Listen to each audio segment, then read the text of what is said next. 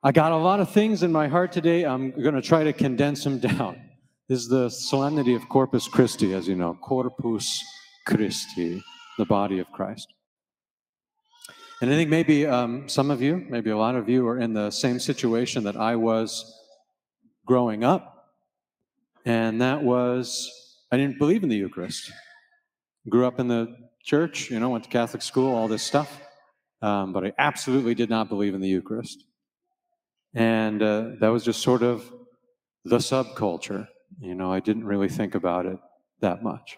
It wasn't until I was in my 20s, till my early 20s, that I started actually looking into what the church actually taught about the Eucharist. I had no idea. I was just like, looks like bread, smells like bread, tastes like bread. You wacky Catholics and your mythology, da-da-da-da-da. But when I got to know what she taught, but the Lord is so powerful that He can take one thing and change it into something completely different, but it still looks like the first thing. He changes the substance of the thing, what it actually is. But that substance has the characteristics of something else. That's not difficult for Him. Nothing's difficult for Him.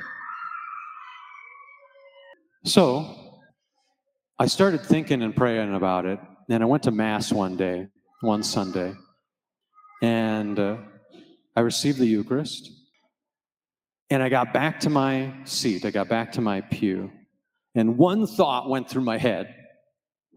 I thought, what if this isn't symbolic? What if this is literal? What if this is the actual body, blood, soul, and divinity of Jesus in me right now? And that thought opened up my heart just enough for the Holy Spirit to actually get in there and implant some faith in the Eucharist. And so the grace that was always present in the many unworthy Eucharists that I had received throughout my life, many of them in mortal sin, suddenly clicked. And my heart was flooded with the presence of God. The Holy Spirit hit me so hard, I thought my head was going to explode. I didn't have faith. And then suddenly it came into my life. There are two guys that are kind of like churning in my heart today when I think about faith in the Eucharist. Cardinal Francis Van Tuan, Venerable Francis Van Tuan, and Blessed Carlo Acutis. If you don't know either of their stories, go Google them today. Cardinal Van Tuan was a Vietnamese priest. He was captured by the communists in the 60s in Vietnam. Taken away, and he had nothing. Couldn't bring anything with him. But they let him write a letter to some Catholics and request some items. And so he knew that he couldn't request anything Catholic because they wouldn't give it to him. So he said, please send me a little bit of my stomach medicine, hoping that they would know what that meant. And they did. So they sent him a bottle marked stomach medicine with wine in it. And they took a flashlight and unscrewed it and filled it with unconsecrated hosts and screwed it back in and got him the bread and the wine. And for years, sometime in the crushing darkness of solitary confinement, he would celebrate Mass with 3 drops of wine and 1 drop of water in the palm of his hand. And when he could, he would distribute that communion in tiny little pieces of cigarette wrapper, the tiniest tabernacle you can imagine, to the Catholics who were also in prison. He didn't believe the Eucharist was a symbol. He believed it was actually Jesus. And the other guy is Blessed Carlo Acutis, who just blows me away. I won't tell you all his story, but was a Catholic Italian, The Italians are a little bit like the Americans in that there's a lot of Catholics, but not a lot of them practice. And so his family didn't practice the faith. But he got to First Communion, and he received First Communion, and he decided there that day that he was going to receive communion every day for the rest of his life. So you'd see this like 7-year-old at Mass with a bunch of old ladies, just like receiving communion every day. And unless he was traveling or something weird was going on, he received communion every single day. And from that point, in power of the Eucharist, he became fascinated by our Lord.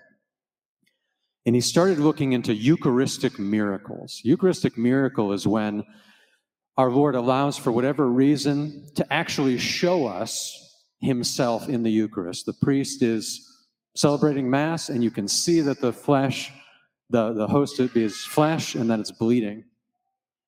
And these have happened throughout the church. There are many, many of them. And they'd ask him stuff like, what do you want for your birthday? You want to go? They were pretty well off. So they were like, you can go anywhere, do anything, whatever you want. And he said as a little tiny kid, I want to go to Lanciano. Lanciano is one of the greatest Eucharistic miracles that's ever happened. You can go see it today. It was in the 600s-700s. The entire host just turned to flesh. And in the 1970s, I believe, Pope St. John Paul II authorized tests to be done on that host. They found out that it was human flesh, cardiac tissue of a segment that, even with our modern instrumentation, we don't have the ability to cut, and that it was a universal receiver. Every time you come up here and you receive communion, you're receiving literally Jesus' heart. He was fascinated by this, and he'd go back and he'd tell his classmates, and they'd be fascinated by it, and eventually he learned computer programming, loved video games, he was just like a regular guy. And so he learned computer programming so he could write the code to make this website that categorized and cataloged all the Eucharistic miracles that have ever happened. And he put it into this website. And it was so great that the Vatican found out about it and asked them if they could use it and put it on huge banners, and they did. So this website was on big banners at St. Peter's Basilica. When he was 15, he started feeling a little funny, went to the doctor. And they said, we're sorry, you have leukemia, and it's not the kind that we can treat. You don't have a lot of time left. But our Lord had told him that before. He said, when you get to 70 kilos, you're going to die. And that day at the doctor, he weighed in at exactly 70 kilos. And the time from his diagnosis to his death was 3.5 days. And he died when he was 15 years old, living a saintly life by the power he received in the Eucharist. When they exhumed him, this was 2006, when they exhumed him, they found him to be totally incorrupt. And he was one of the incorruptible saints. And so, per his wishes, he was buried in Assisi, Italy. And you can go see him today.